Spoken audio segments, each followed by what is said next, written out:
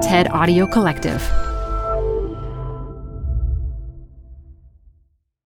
This episode is brought to you by Progressive. Are you driving your car or doing laundry right now? Podcasts go best when they're bundled with another activity. Like Progressive home and auto policies, they're best when they're bundled too. Having these two policies together makes insurance easier and could help you save. Customers who save by switching their home and car insurance to Progressive save nearly $800 on average. Quote a home and car bundle today at Progressive.com. Progressive Casualty Insurance Company and Affiliates. National average 12-month savings of $793 by new customers surveyed who saved with Progressive between June 2021 and May 2022. Potential savings will vary. Hi, I'm Debbie Millman. Canva is great for designing visual content for work, no matter what industry or department you work in. Nail your next presentation with Canva Presentations. Start with a professionally designed template and use it as a springboard for your design. It's a serious time saver. Time to present but can't be there in person? Enter Canva Talking Presentations. Record yourself presenting and add your talking head to your slides so your audience can watch your perfected presentation anywhere, anytime. Start designing today at canva.com. Designed for work. This episode of Design Matters is very special to me. In the show, I interview the actress and musician Kathryn Gallagher, who, up until the COVID-19 pandemic, starred in the hit Broadway musical Jagged Little Pill. Kathryn is also a big supporter of an organization I'm a part of, the Joyful Heart Foundation. Joyful Heart was founded in 2004 by actress and activist Mariska Hargitay, star of the long-running TV show Law & Order SVU. Mariska founded Joyful Heart to help eradicate domestic violence, sexual assault, and child abuse, and our work now focuses on eliminating the rape kit backlog in the United States. If you're interested in helping support this organization and our work in eliminating sexual violence, please go to the website at give.joyfulheartfoundation.org/Design Matters. Thank you so much for listening. This is Design Matters with Debbie Millman. On this episode, Debbie talks with Kathryn Gallagher about her young career as an actor, singer, songwriter, and about trauma on and off the stage. When you go through trauma, you have to let it go through you. A quick warning, there is discussion of sexual assault in this episode. Here's Debbie. Once upon a time, when crowds gathered in theaters to watch actors upon the stage, Kathryn Gallagher played Bella in Jagged Little Pill, a Broadway musical based on the album by Alanis Morissette. I saw it. I was deeply moved by Kathryn Gallagher's Bella, a young woman who is raped and who struggles to get others to believe her. Theaters are now closed because of the coronavirus, but you can still see Kathryn Gallagher at work on the Netflix series You and on many other television shows. And you could hear her extraordinary voice on one of her 2 studio albums. Kathryn joined me from her home in Connecticut, and here, dear listeners, I have a confession to make. Because we are socially isolating, Kathryn Gallagher recorded herself on an excellent microphone, and I recorded myself at home with an excellent microphone. But my microphone failed. Such are the challenges of making a podcast during a pandemic. Fortunately, I had an iPhone backup going, so the show will go on, but that explains why I won't sound quite like myself. In any case, I opened my conversation with Kathryn Gallagher by remarking on her passion for bagels. Yes, I am. They're my favorite food. They always have been. I just made my first batch of bagels last week, or no, maybe not a couple weeks ago. I love bagels. They're like my favorite thing. Wow. So you make them yourself? You love them that much? I love them that much. Well, I realized that up in Connecticut, there's the bakeries aren't open. Like, it's going to be hard to find a good bagel. So, I'm not saying like I'm a professional bagel maker. I wouldn't go so far as to say that at all. There are real pros, but I figured maybe a freshly baked amateur bagel would do justice to my cravings. And I was so right. It was so good. Like, I've never had a bagel just like fresh out of the oven. And it was like, I ordered the barley malt. Like, I did it up. I boiled them. I did the whole thing. And they're so, oh my God. And then I made my own vegan cream cheese. And it was really special. I unearthed another fun fact about you when I was preparing for our show today. I understand that you were the only girl at your summer camp that could dig up earthworms. How did you develop that talent? Well, you see, it's so funny because I've been building all these gardens in my yard since this thing started, and it's been the first time since I was like 8 that I've been playing with earthworms. But all the other girls were too afraid of them. But my dad used to take me fishing all the time. And so I would dig for my own earthworms. And so I always knew where like the good soil was to find the earthworms. And I thought that would make me like a hot object, like for all the kids. I was like, yeah, what hot girl, like, I don't know. In my brain, I was like, this makes me a desirable partner that I can find the good earthworms. Absolutely. It didn't at all. I was just the weird girl that knew where the earthworms were. Like, in my brain, I was like, this is a bankable skill. But I always knew where they were. So whenever anyone wanted to go fishing, I was like, yeah, I'll get your earthworms. So, how are you doing over there in Connecticut? Well, there's lots of earthworms, so that's a good sign. Good soil.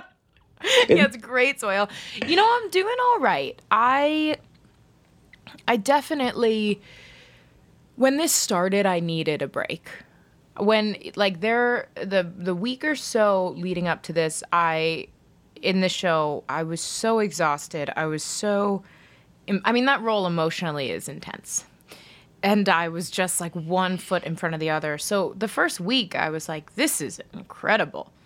I've needed this break so badly. I'd been working so hard in a nonstop circle of press and working and in the studio during the day and doing the show at night. And like, I love to work, but I definitely pushed it.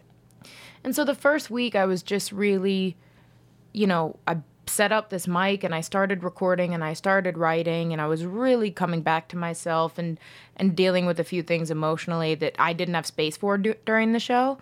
And just kind of like talking to my parents every day. I'm closer with my friends now than I have been because I haven't had time to talk to them or the vocal like energy to talk to them after a show. And I think now I'm definitely getting to the point where, my heart is breaking a little bit for, it's so rare that you and I understand the global implications of this are so large, but, we've been working on Jagged Little Pill for 3 years. And so it's like, oh, wow.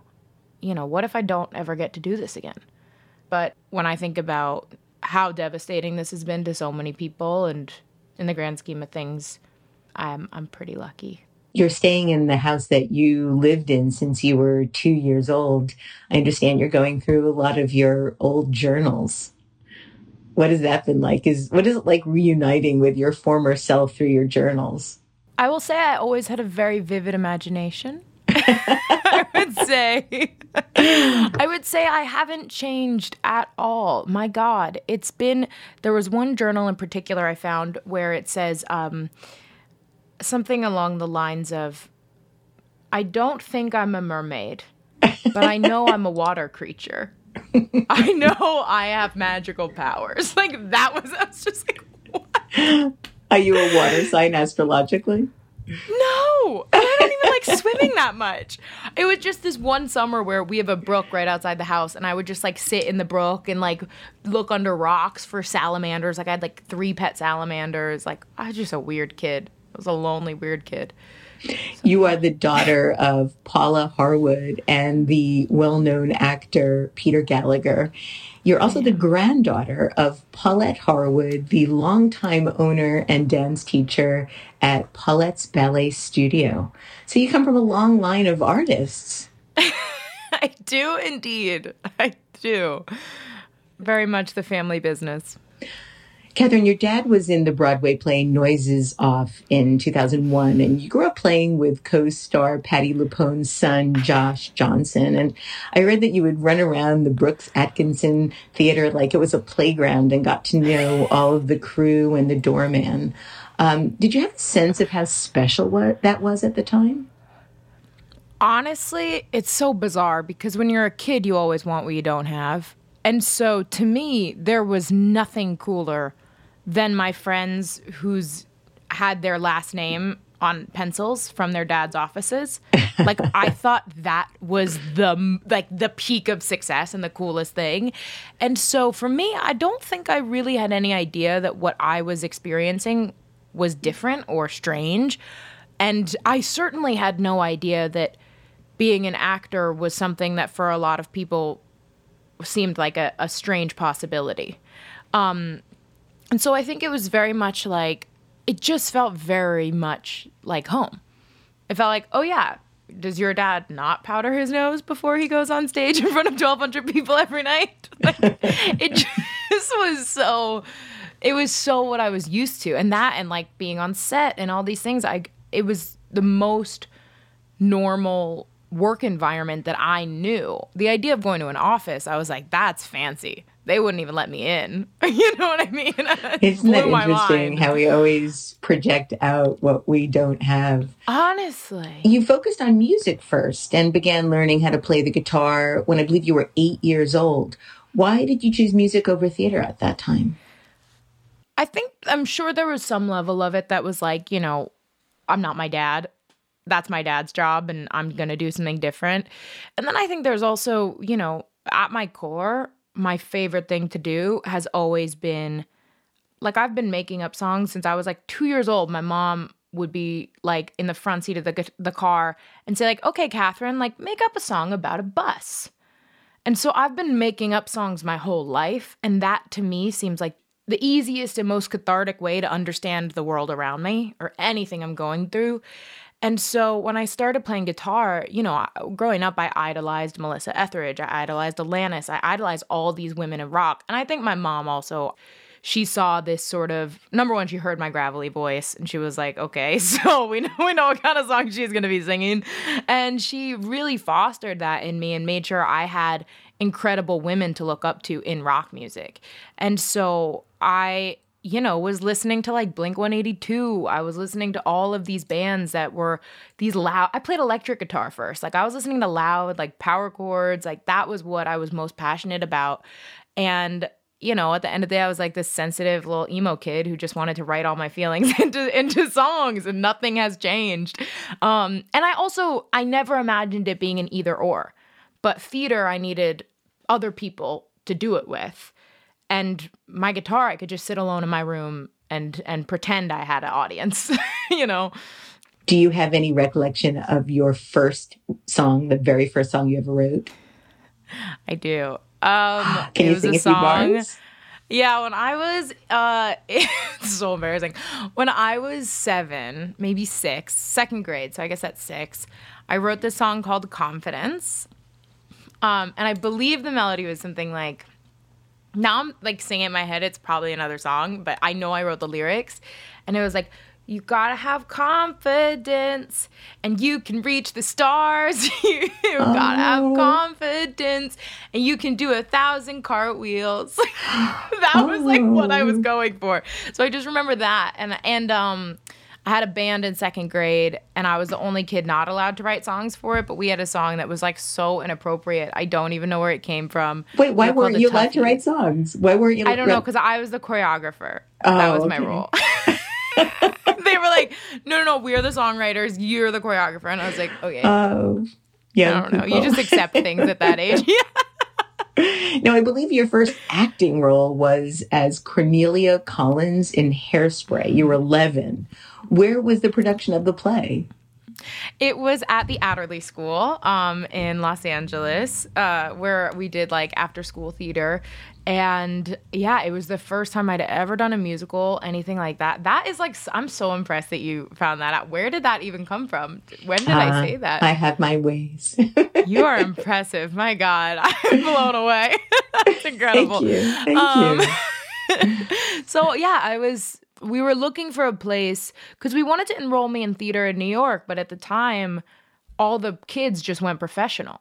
So once we moved to LA, we were like, oh, there's great after school theater. So I started off by going to Adderley for dance classes because I was dancing at Broadway Dance Center in New York. So I started taking dance class, and then like the spring semester they were doing Hairspray, which I loved.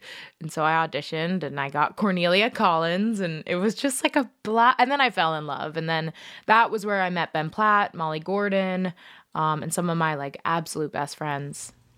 I read that you also had Disney Channel ambitions and dreamed of playing Mitchie on Camp Rock. You even went so far as to write an original song that I believe was titled I'm Okay for a possible audition. Tell us the story of how you wrote the song and then what ended up happening. Well, I signed up for a Backstage account when I was 13 years old because and Backstage is a theater publication, correct? Yes. Yeah. So they have a bunch of listings for all these different auditions. And I was like, well, you know, I don't want to be in school. I'm ready to work. Like, I'm an adult. Screw it. I was like so defiant and so stubborn. And you were 13? I was 13, yes. Okay. Yes. I mean, this was when like Miley Cyrus had just done she was doing Hannah Montana. Like 13 felt old. I was like, I'm losing my prime, Mom. Like, let me work. She was like, no, you're a kid. And so I signed up for this Backstage account, and I found this listing for this character, Mitchie, 16, singer-songwriter, goes to summer camp, like rock camp. It was like a camp that was based on my summer camp. Like, it felt so destined. Like, I was like, this is everything I've ever needed to do in my life. And so I went into my parents' room, and I was like, guys, this is it. This is my big break. This movie. And they were like, no. And my dad goes, what he's always said is you only have one chance to be a kid. He was like, we love you. We support you. But you only have one chance to be a kid. So, you know, savor it. Get back to it. And I was like, yeah, exactly. Walk it off. So I like threw a temper tantrum, slammed the door, picked up my guitar, and I wrote this song called I'm Okay, which was basically like, hey, I'm gonna, you know, I'm okay. Like, I can do this. I can handle this. This is what I love. And I know it's scary and I know it's hard. And yeah, and then my dad and my mom were both like, okay, well, she's going to do this anyway, so we might as well be supportive and let her know we have her back. And I mean, honestly, since that moment, they've never pressured me to do anything. If anything, they've pressured me to do less. And they just have been the most supportive, most incredible sounding board and you know, family. Truly. Sadly, tragically, you didn't get the part. The role went to Demi Lovato. It was amazing. You said your biggest regret was that you didn't get to kiss Joe Jonas. But how do you get over, or how do you deal with rejection at such a young age and still maintain any sense of real possibility? I don't know. I don't remember being heartbroken about it, weirdly. I think I was just like, okay, what's next? And, you know, at the time I was sort of I just started working in the studio. I was working with this incredible musician, Greg Sutton, who used to tour with Dylan. And so I would just like spend all my weekends with him and playing him songs I'd written and learning, you know, new tricks on guitar and sort of figuring out what it's like to be in a studio. And that was when I think I really, really dove more into music and just really tried to make that my main focus. You went to University of Southern California. Did you study music and theater? I was in the pop music program. So I was in the third year of this incredible program. It's like 25 kids per year, 5 drummers, 5 singers, 5 songwriters, 5 guitarists, and sort of everyone coming from very different backgrounds. And then you know, become this very tight-knit group of 25 people, and it's really, really special. I dropped. It was not for me. I'll say that much.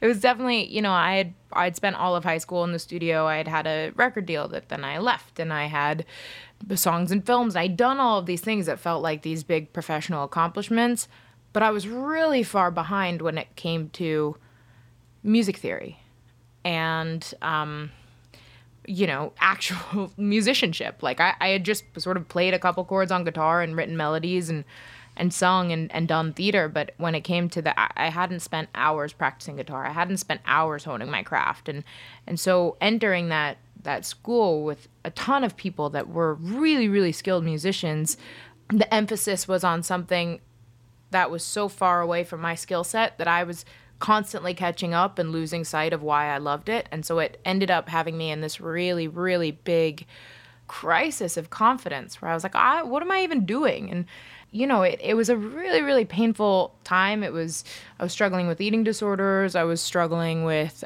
believing in my own intellect. I was struggling with friendships and everything. I was like, I had nothing to hold on to. And so after a year, I packed up my dorm room. I shut off all social media. I spent like a summer off the grid, went to New York, hung out with just like my best friends from high school that were in the city also, and started taking voice lessons with Joan Lader, who's still my teacher. She's incredible, and started sort of auditioning again and dipping my toe back into the sort of theater community. And that was when I was like, oh, I'm a hybrid. I was like, I'm not just this, and I'm not just this, and I'm not just this. And it sort of was this really pivotal moment of like, it's okay to do your own thing. It's okay to sort of like not know what you're doing. And then I went back part-time to USC and lived off campus and sort of started writing sessions and started taking a long form writing class and all of these different things and building my own curriculum. And that was really incredible.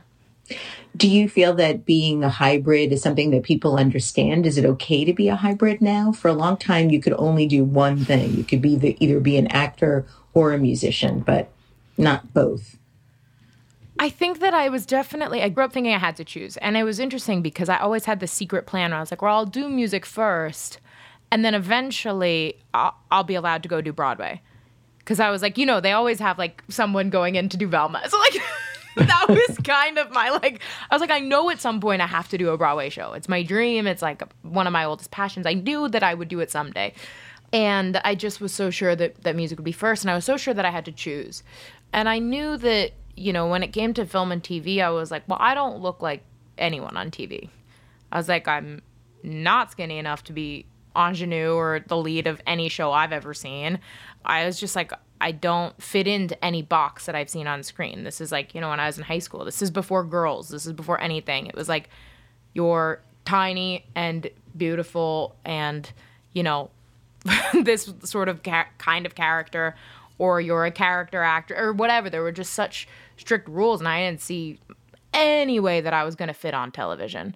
So I was like, well, I can't be an actor. I can't be a straight actor because I don't look like one. And on Broadway, I was like, I know I'll find a way there somewhere. I have to, but it'll be after I write enough songs that I can, just like I had this idea of how it all worked. And I think that by the time I was like 21, maybe right before Spring Awakening started, I just stopped caring because I loved Broadway and I loved writing songs. And I was like, well, what do I know? I'm like, when I heard about Spring Awakening happening, I was like, well, that's my favorite show. So who am I to turn that down? And so I just did that. And then I just did music. How did Spring Awakening manifest? Did it come to you? Was it something that you went and sought? It was crazy. I was home one day, and one of my best friends, Ben, who I met at Adderley, he called me and he was like, hey, my friend Michael is doing this tiny production of Spring Awakening in LA. It'd be like a weekend gig with Def West. And anyway, he wants to call you, and I played him your music and he loves your voice. So would you be interested? And I gave him your number. And I was like, oh, sure. And then Michael called me and we had coffee and talked about it. And he originally wanted me for Ilsa. And I was so excited because that was my absolute dream role. Like truly just, I've wanted to play that role since I was a little kid. My true favorite songs, everything. Lauren Pritchard is like, well, now she's like my big sister, but then I was just a huge fan. And then he was like, keep your summer free. And I was like, okay.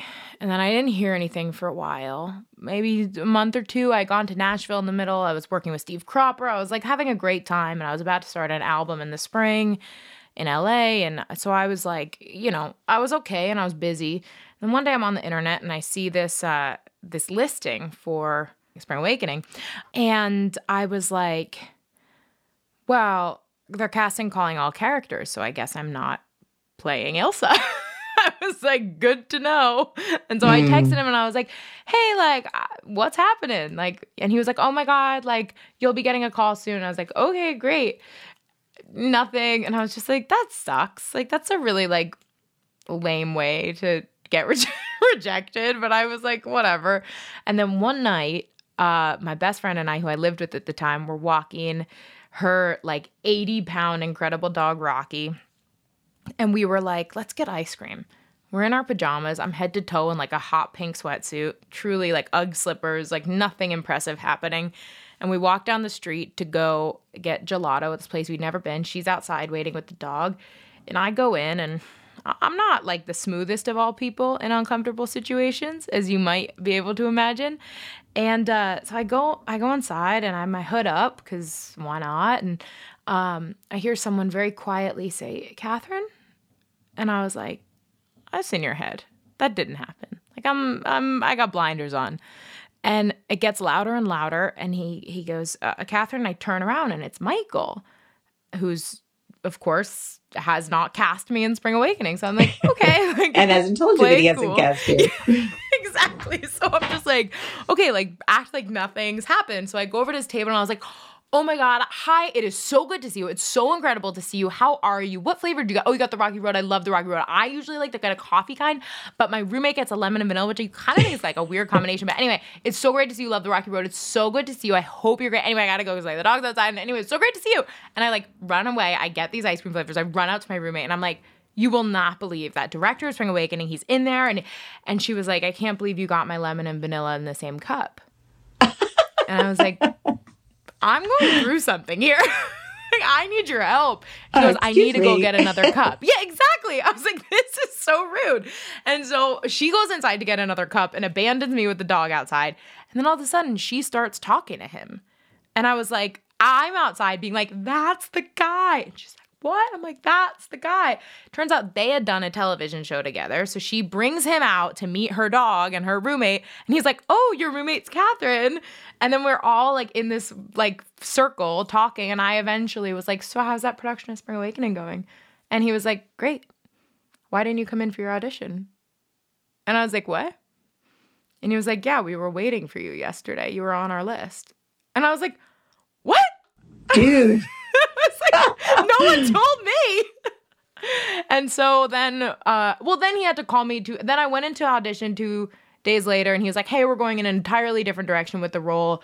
You'll get it when you see it. I hope you come see it and I hope you enjoy it. And I was like, okay. And they weirdly enough ended up casting Lauren Patton. And so that was like the biggest heartbreak rejection I had felt, I think, up until that point, because it was such a dream role of mine and I thought it was mine. And then my last day in the studio, I get a call from Michael and he goes, hey, we just had someone drop out. Could you do the voice of Marta? You'd be playing guitar in the band. And he was like, I'm on my knees. Like, I need you. Rehearsals are tomorrow. And I was like, okay. I was like, it's my favorite show. Okay. And now looking back on it, being able to learn how to play guitar better. I was like getting private guitar lessons with Duncan Sheik, writing new guitar lines in a Broadway musical. I'm like, that's my dream role.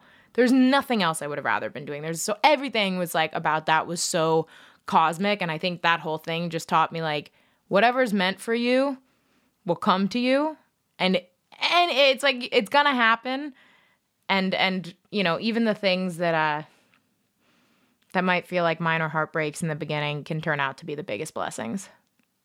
You mentioned Lauren Patton. She is your co-star in Jagged Little Pill. After Spring Awakening, I understand you went through a bit of a dry spell. And you wrote this. You have no idea that this job will lead to a 1.5 years of zero callbacks, a brand new puppy, a few minor heartbreaks, and eventually a 2-week stretch where you will book a TV show called You and a brand new musical called Jagged Little Pill. How did you persevere through that? I mean, the thing about acting and performing is that there seems to be such a foundation of you're not good enough, you're not accepted, you're rejected. How do you persevere in the face of that much rejection? It's so funny. I was talking to my cousin about this the other day. I think that for me, I just knew, like, what else are you going to do? You know, just keep one foot in front of the other, whatever feels right the next day. And, you know, for me, I think that whole sort of year and a half for me was not great. Not wonderful at all. I certainly wasn't working. I certainly wasn't thriving emotionally. I wasn't falling in love. There was no great growth or happiness or joy. In that time, I think I learned how to be a person a little bit. I tried a lot of things on. I tried pink hair for about 6 months. I was like, you know, trying on all these different, not personalities, I've always been the same person, but sort of like, okay, today I'm going to wear only glitter on my cheek for a month straight. And there's all these different things of like when else. And, you know, it was when I started like exploring, when I started sort of dating women for the first time. It was when there's such a period of growth and exploration that I do feel really grateful now that I'm sort of in a better place professionally and sort of busier. Like, you know, I was going out to bars and I was staying out late and I was like enjoying my life in a way that in college I didn't really do. I didn't have, you know, that kind of social scene. And in high school, I took myself very seriously. And so, you know, and this was also the time I met my best friend. And so there was like, that was sort of the greatest romance of my time, you know, was just like, oh, wow, I have a best friend. I have a partner in this. And so, you know, her and I also always joke about this time period because it's like, oh, we were disasters. Like truly, absolutely messes. But I was lucky because I wasn't really working, so the stakes were low. I wasn't missing out on anything because I wasn't booking anything. There was nothing to miss out on. I was just unemployed and I was, you know, just figuring it out. And I think that's something that doesn't get enough respect in someone's like growth. You have to have a time where you are falling on your face and failing. Yeah, exactly. Ending up face down in the street emotionally. Exactly. It's like, what, you know, that was when I got a dog. It was like all these things where it's like, you know, I was figuring it out. Well, in 2013, you sent an email to your parents with a link to an article reporting that Alanis Morissette was developing a musical adaptation of her truly groundbreaking 1995 album, Jagged Little Pill, for the stage. What did you write in the email to your parents? I need to do this. Pithy. Yeah. To the point. Yes, it's so funny. I don't have any recollection of writing that email, but when I just gotten the job, I was looking for my like first week schedule. So I searched in my email, Jagged Little Pill, and I found that email and I was like, that's some manifestation if I've ever seen it. It is. Talk about living the dream. My God, I mean, truly. So up until the pandemic hit, you were quite literally living the actual dream, your actual dream, performing on stage 8 times a week in the Broadway adaptation of Jagged Little Pill. You play Bella Fox, the very character you originated, since participating in the very first lab rehearsal. Congratulations. I mean, that is, talk about manifestation. Even hearing you say that like made me emotional. I was like, oh yeah, good, this was a good year. I mean, it is an extraordinary play. I have seen it. It is absolutely breathtaking. How did you actually get the role after sending the email? I had heard that they were doing a reading back in June. So I wrote to my reps, so this was June of 2017. I wrote to my reps and I was like, I'll do anything. Like, get me in the room, please. And they wrote back, and at the time they were they're still representing Idina Menzel, but at the time she was part of the project. And so they had the script and they were like, there is nothing for you. And I was like, damn. So I was just like, kind of kept going on with my life. And over that summer was when I really decided, that whole year for me had been filled with a lot of sessions, a lot. I was writing a lot, I was recording a lot. I hadn't released anything and nothing was really fruitful. But I was definitely like, music had become far more my focus. So I had just met with these producers in LA that I was really stoked. I was like about to pack up to LA to go there for 3 months and work on music with them pretty much exclusively and really buckle down and get it done. So I got on a plane, packed up all my stuff, and when I landed, I went on a 2-day trip with my mom to Mexico right before this. So I flew to LA, went to Mexico, and which actually ended up being, it was really a magical trip because I had sort of been in this cloud of insecurity and especially a lot of body insecurity issues. And ironically enough, when I landed from Mexico, I got 27 missed calls from my reps saying, hey, you booked this job on You, fly back to New York, your table read is on Tuesday.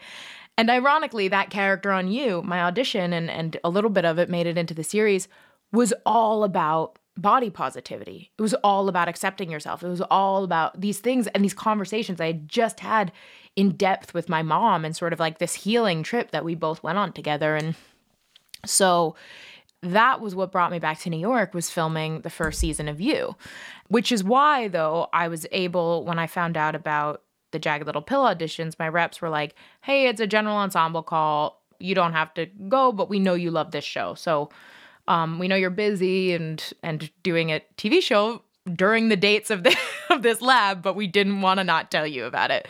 And I was like, oh, it's like, 100%, like I'll go in, whatever. And it's Jagged Little Pill, who knows? And they were like, they say there's going to be a couple roles sprinkled in the ensemble. And I was like, okay, sure. So go in, and then I get called back for Bella, which at the time was a featured ensemble role. It was one scene, and it was the scene that was somewhat similar to the scene that's now on the couch in the Broadway production, if anyone has seen it.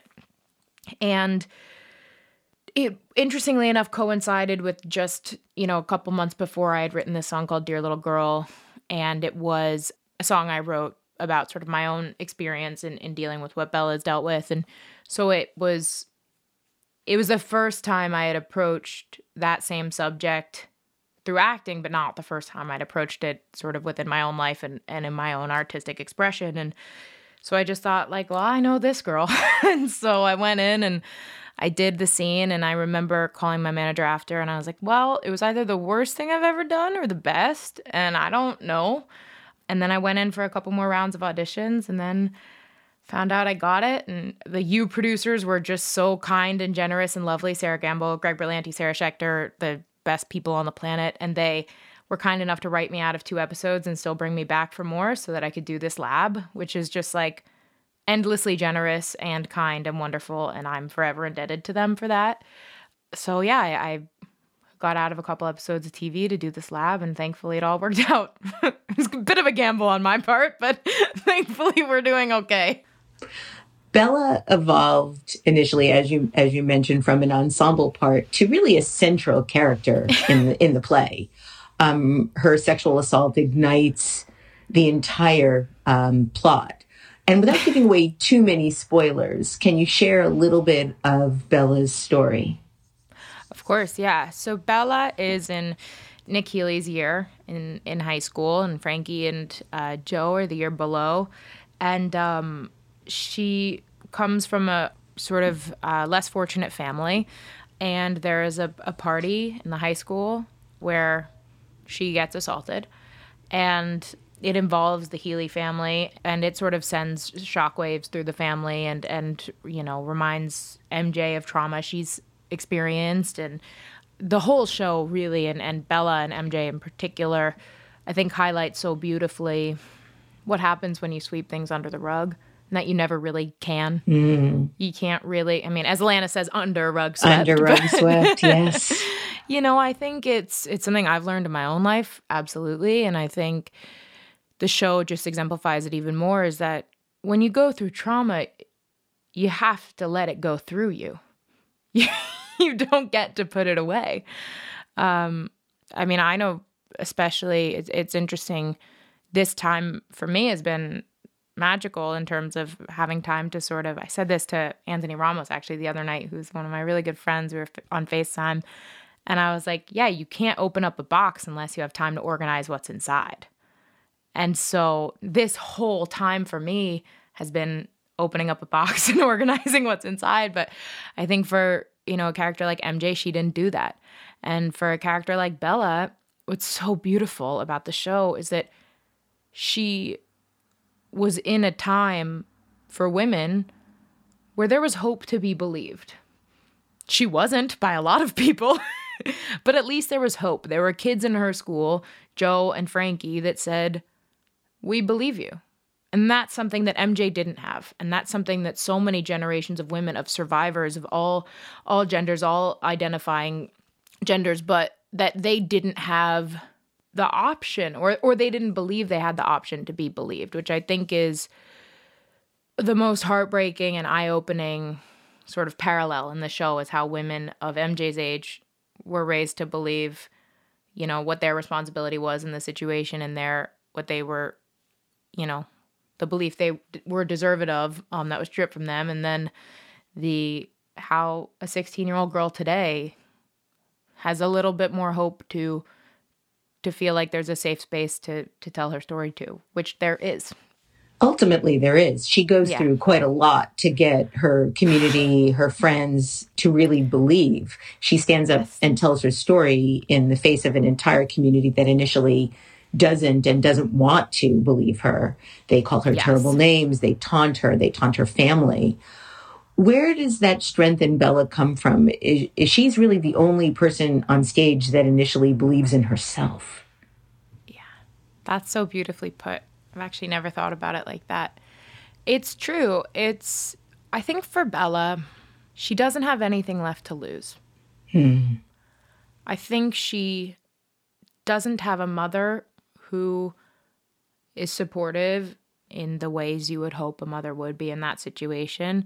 She doesn't have a friend group, really. Nick has, at that point in the show, at least in the beginning, chosen his allegiance somewhere else. And he abandons her.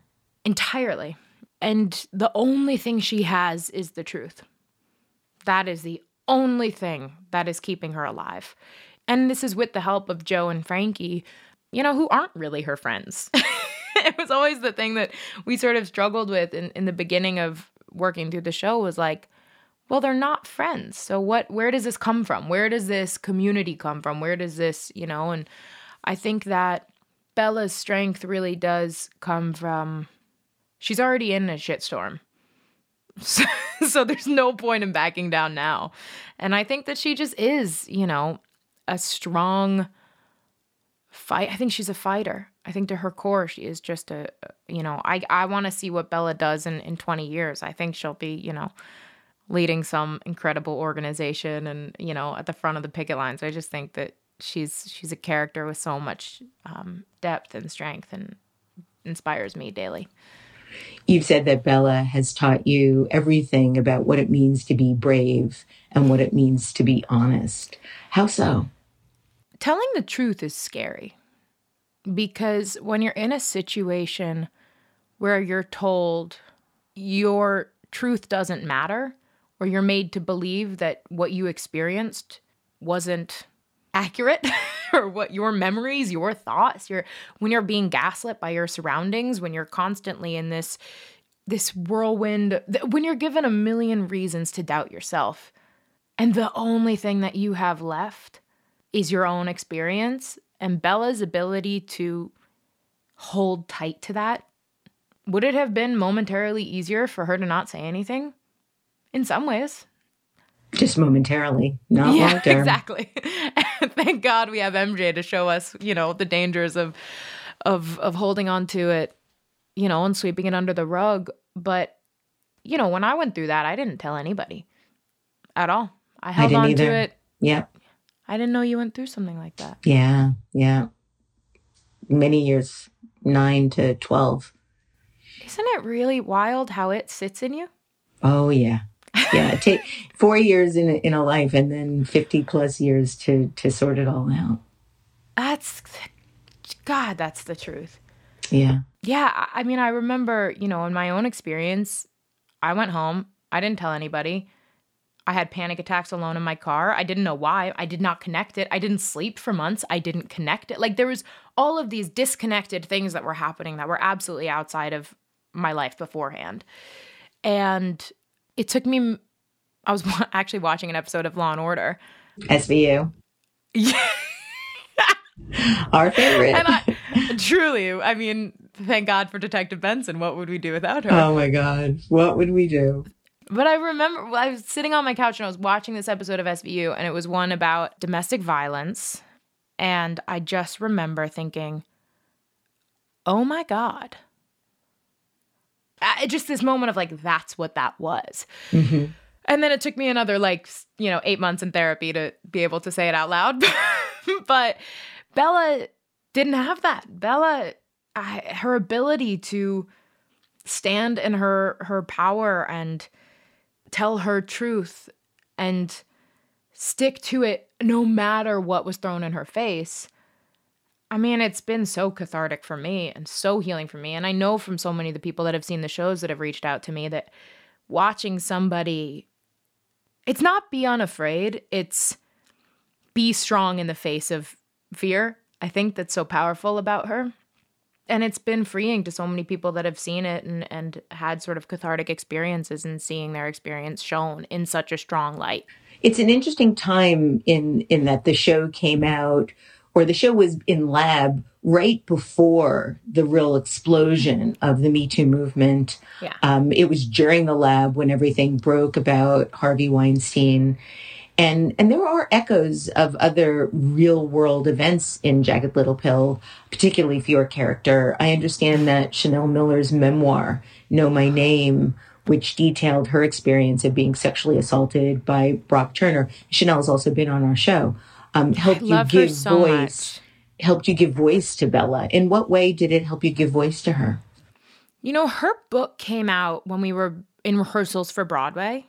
And I had it on pre-order. I was so excited. And every page I turned, I could not believe the similarities in the stories that we had already been telling and the story that she told in her book and experienced.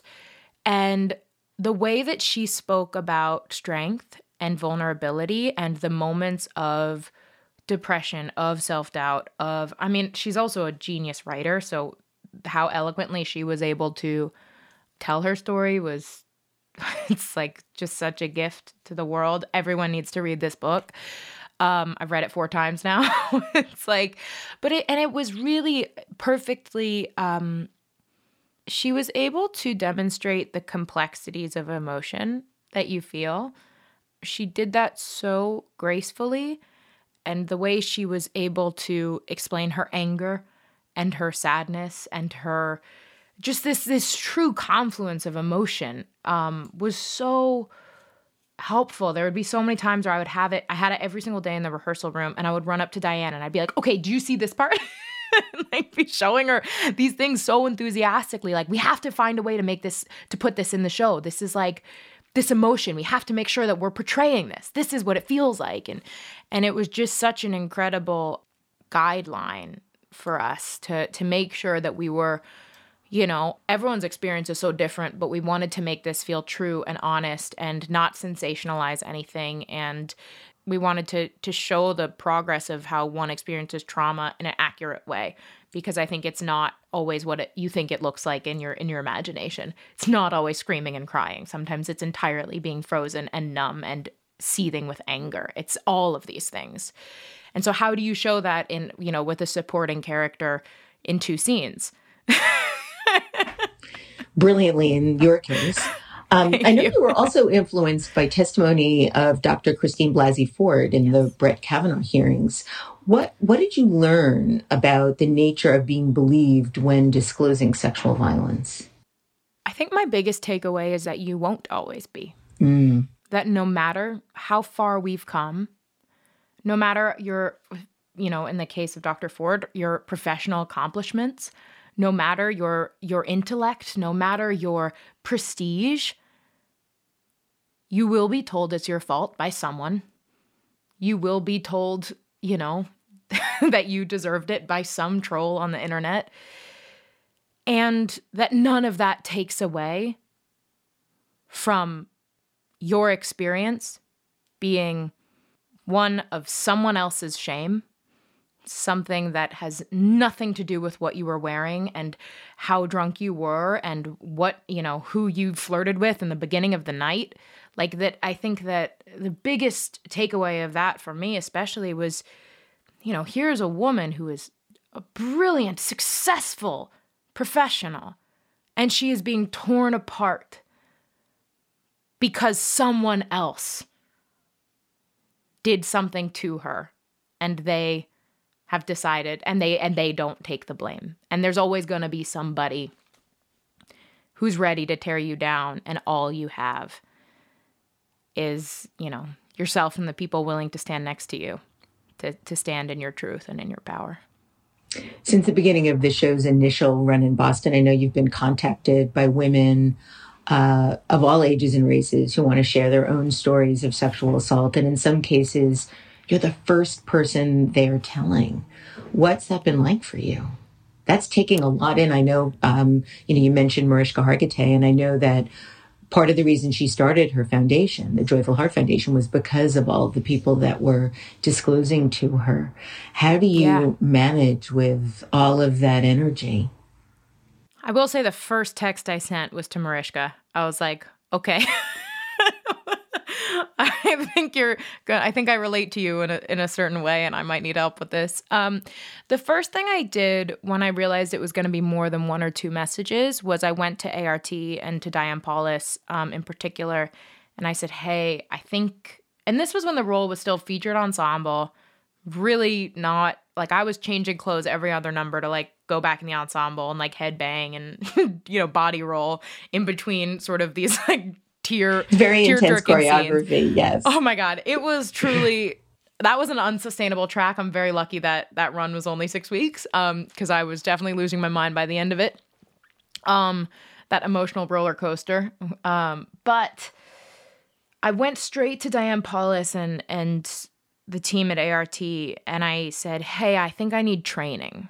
I was like, I was looking online at a couple places. I wanted to do the hotline training, but they require 40 hours and a very strict schedule, as they should. And I was like, I know I can't do this. I can't make all these times because of our show schedule. But I was wondering if I could find some training so I know the most appropriate way to respond and how to best approach this, because the last thing I want to do is be a negative experience in someone sharing their story. And so the first thing I did was got trained. And we opened that up to our whole cast and crew. And so anyone who wanted to also got that with me, which I thought was so special. And what kind of training was it specifically? We worked with the Boston Area Rape Crisis Center. And so they gave us like a overview hotline training. And so basically, we're most encouraged to have survivors call the hotline because there's incredible resources there. And also to know, like, there's things you do say and there's things you don't say. And for me, my instinct was always, and it ended up being, a good one, I think. It's an honor to be told someone's story. It's a gift. It's an experience that you have together. It's an honor to be trusted with that. And so I think for me, I always felt a lot of gratitude that somebody felt that I could be a safe place to share this story. And it was a world and an experience that I was living in. And so, especially in the case of some of the younger survivors that I spoke with, it was a lot. It was heartbreaking. You don't want to believe there's bad things in the world. And sometimes until those bad things happen to you, you kind of don't see them. And I think what I'm really grateful for having been able to talk to so many survivors and have these incredibly meaningful connections, is that I learned that these stories, like every night that I felt it was hard doing the show, because it's a hard place to go, I would remember that, even just statistically speaking, there's a high percentage of survivors in that audience every single night. Oh, yeah. 1 in 3 women, 1 in 6 men. Yeah, that's, if you were to put a spotlight on every survivor in that house, there's a lot of people feeling a lot of things watching this story. And I thought about if I were 21 and I had seen this show, how much that would have meant to me. And it replaced any level of like pain that I was feeling and turned it into gratitude, which was a constant tool and mental exercise. I'm not saying I was like perfect at it every time. There were certainly shows where I was like, I can't cry anymore. I need to not feel this right now. And so, but I will say that every single survivor that reached out to me and wrote me letters of their experience watching Jagged Little Pill gave me the fuel to keep doing it every night. And that connection is everything. My God, we're nothing if we're not connected. Absolutely. Your dad, in a sort of very ironic and symmetrical turn of destiny, is now working with Mariska on Law and Order SVU. What does he think of your role? I think, I was mostly nervous about my dad seeing this show because I was like, asking your father to watch you get assaulted at a party on stage with 1,200 people is hard. It's like, that is not something any father wants to see. And my dad is just the most protective, wonderful, loving man in the world. And he's so proud of me. And there's nothing in the world that was going to keep him from that theater, but it was definitely something I thought about. I imagine it was very hard for him to watch, but he never let me know it, which I think is really generous of him.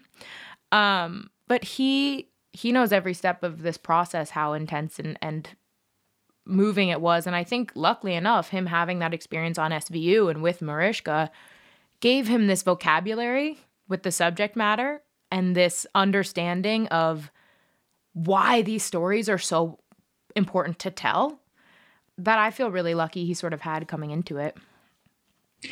You released some new music recently. I did, yes. So let's talk about excited. music a little bit. You had an original track featured in Stuart Blumberg's film Thanks for Sharing in 2013. Yes. You also collaborated with the musician John O'Callaghan to release the song Mess of a Machine, which was featured in his album Unfold.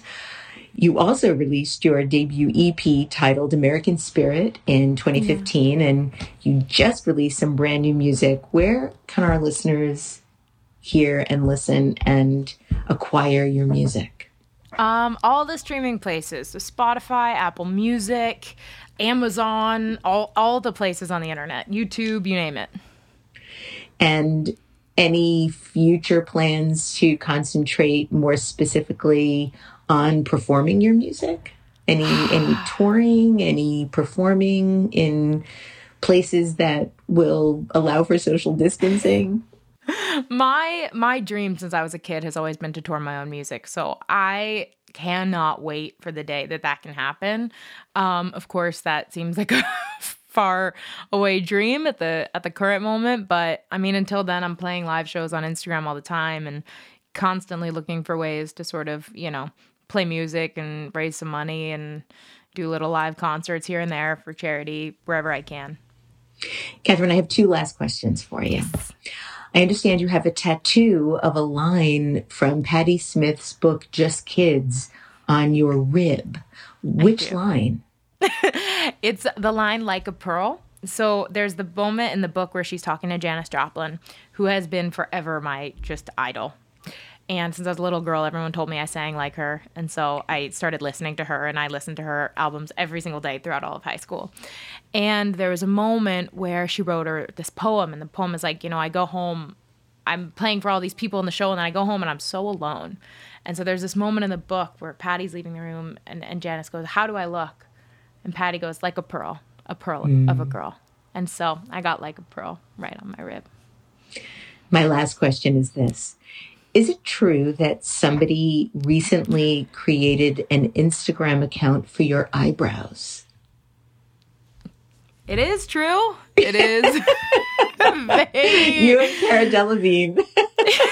Exactly. My eyebrows is there. I know I was so excited when she came to the show. I was like, my twin in brows. I know it's true. These brows, they're genetic. I got them from my father. I used to tweeze them like crazy in middle school, and then I just gave up, and they've been growing free ever since. Well, they are definitely beautiful and worthy of an Instagram account. Do you know the name of the account? I think it's KG Browstergram, which is awesome. Pretty fantastic. I love people. I love that somebody decided to do that. It's just so special. Well, Katherine Gallagher, thank you so much for being on today's show. Thank you so much for being such an illuminating spirit in so many ways. Thank you so much for having me. You are such an incredible person, and what you do is amazing. Thank you. To hear Katherine Gallagher's music, you can find her on Spotify, on YouTube, on Instagram. You can see more of everything that she does at KatherineGallaghermusic.com. To find out more about the musical Jagged Little Pill, please go to jaggedlittlepill.com. This is the 16th year we've been broadcasting Design Matters, and I'd like to thank you for listening. And remember, we can talk about making a difference, we can make a difference, or we can do both. I'm Debbie Millman, and I look forward to talking with you again soon. To contribute to the Joyful Heart Foundation, go to give.joyfulheartfoundation.org/Design Matters. If you subscribe to this podcast through Apple Podcasts, please write a review or link to the podcast on social media. Design Matters is produced by Curtis Fox Productions. The show is recorded in non-pandemic times at the School of Visual Arts Masters in Branding program in New York City, the first and longest-running branding program in the world. The editor-in-chief of Design Matters Media is Zachary Pettit, and the art director is Emily Weiland. You're growing a business, and you can't afford to slow down. If anything, you could probably use a few more hours in the day. That's why the most successful growing businesses are working together in Slack. Slack is where work happens, with all your people, data, and information in one AI-powered place. Start a call instantly in huddles and ditch cumbersome calendar invites. Or build an automation with Workflow Builder to take routine tasks off your plate, no coding required. Grow your business in Slack. Visit slack.com to get started.